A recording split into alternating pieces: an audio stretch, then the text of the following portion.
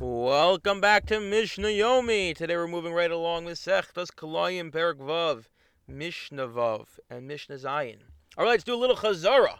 Way back when we discussed a case, not so long ago actually, where you had a vineyard and suddenly a tornado came, something came along and destroyed the middle row of your vineyard. We want to know what is the halacha in this empty, now barren space. Well, today we're going to ask the same question when it comes to an aris, not to a vineyard, but an aris.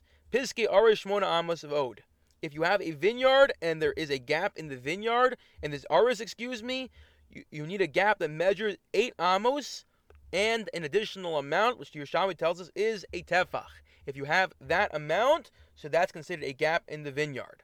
Now, just a quick side mention, says the Mishnah, V'chol midash amar chachamim b'kerem ein b'hem v'od chutz mipiske aris. Normally, we talk in whole numbers, except by an aris is the one place the chachamim tell us that when it comes to an aris, we add on an extra and a little bit, this extra tefach. Okay, Eiluhein piski aris. This is the definition of a gap for an aris. Aris shechar be'emsa. Imagine you have an aris, and in this case, the aris is going to be 11 vines, all spread out evenly from each other.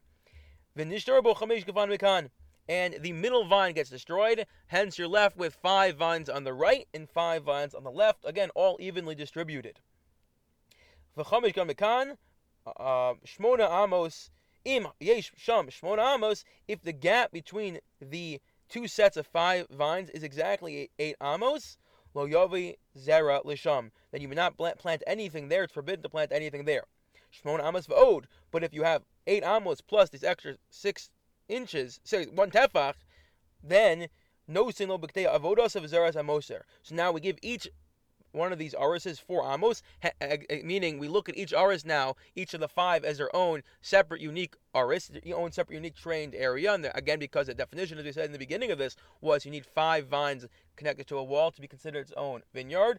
So now that you have 8 amos plus a little bit separating these two sides of the vineyard because the middle row was destroyed, we look at each side, the right and the left, as their own independent little vineyards. So we give them, again, each 4 amos, and then the moser, the leftover, the moser, which is in our case only 1 tefach, this little gap, there he can plant an extra seed.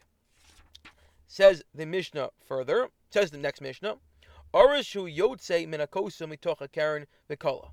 What if a person has a wall and they plant their vineyard, they plant their vines, but they're not evenly dispersed.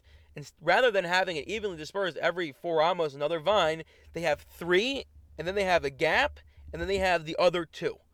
Do we look at this as a vineyard? Is this not considered a vineyard? How imperative is it to have the vines evenly distributed? Says the Mishnah, Arishu yotz minakosim mitoch karen v'kala, nos le'obadasa, Zaras and Moser. Says the Mishnah straight up, nope, this is not considered an aris. It's so important that they're evenly distributed that in this case, because they're not, you have 3 and then a major gap and then the other 2.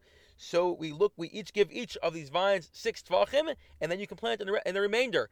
I.e., if you're giving it 6 tvachim, not 4 amos, we don't look at this as an aris, but rather we look at this as independent vines that happen to be planted somewhat close to each other.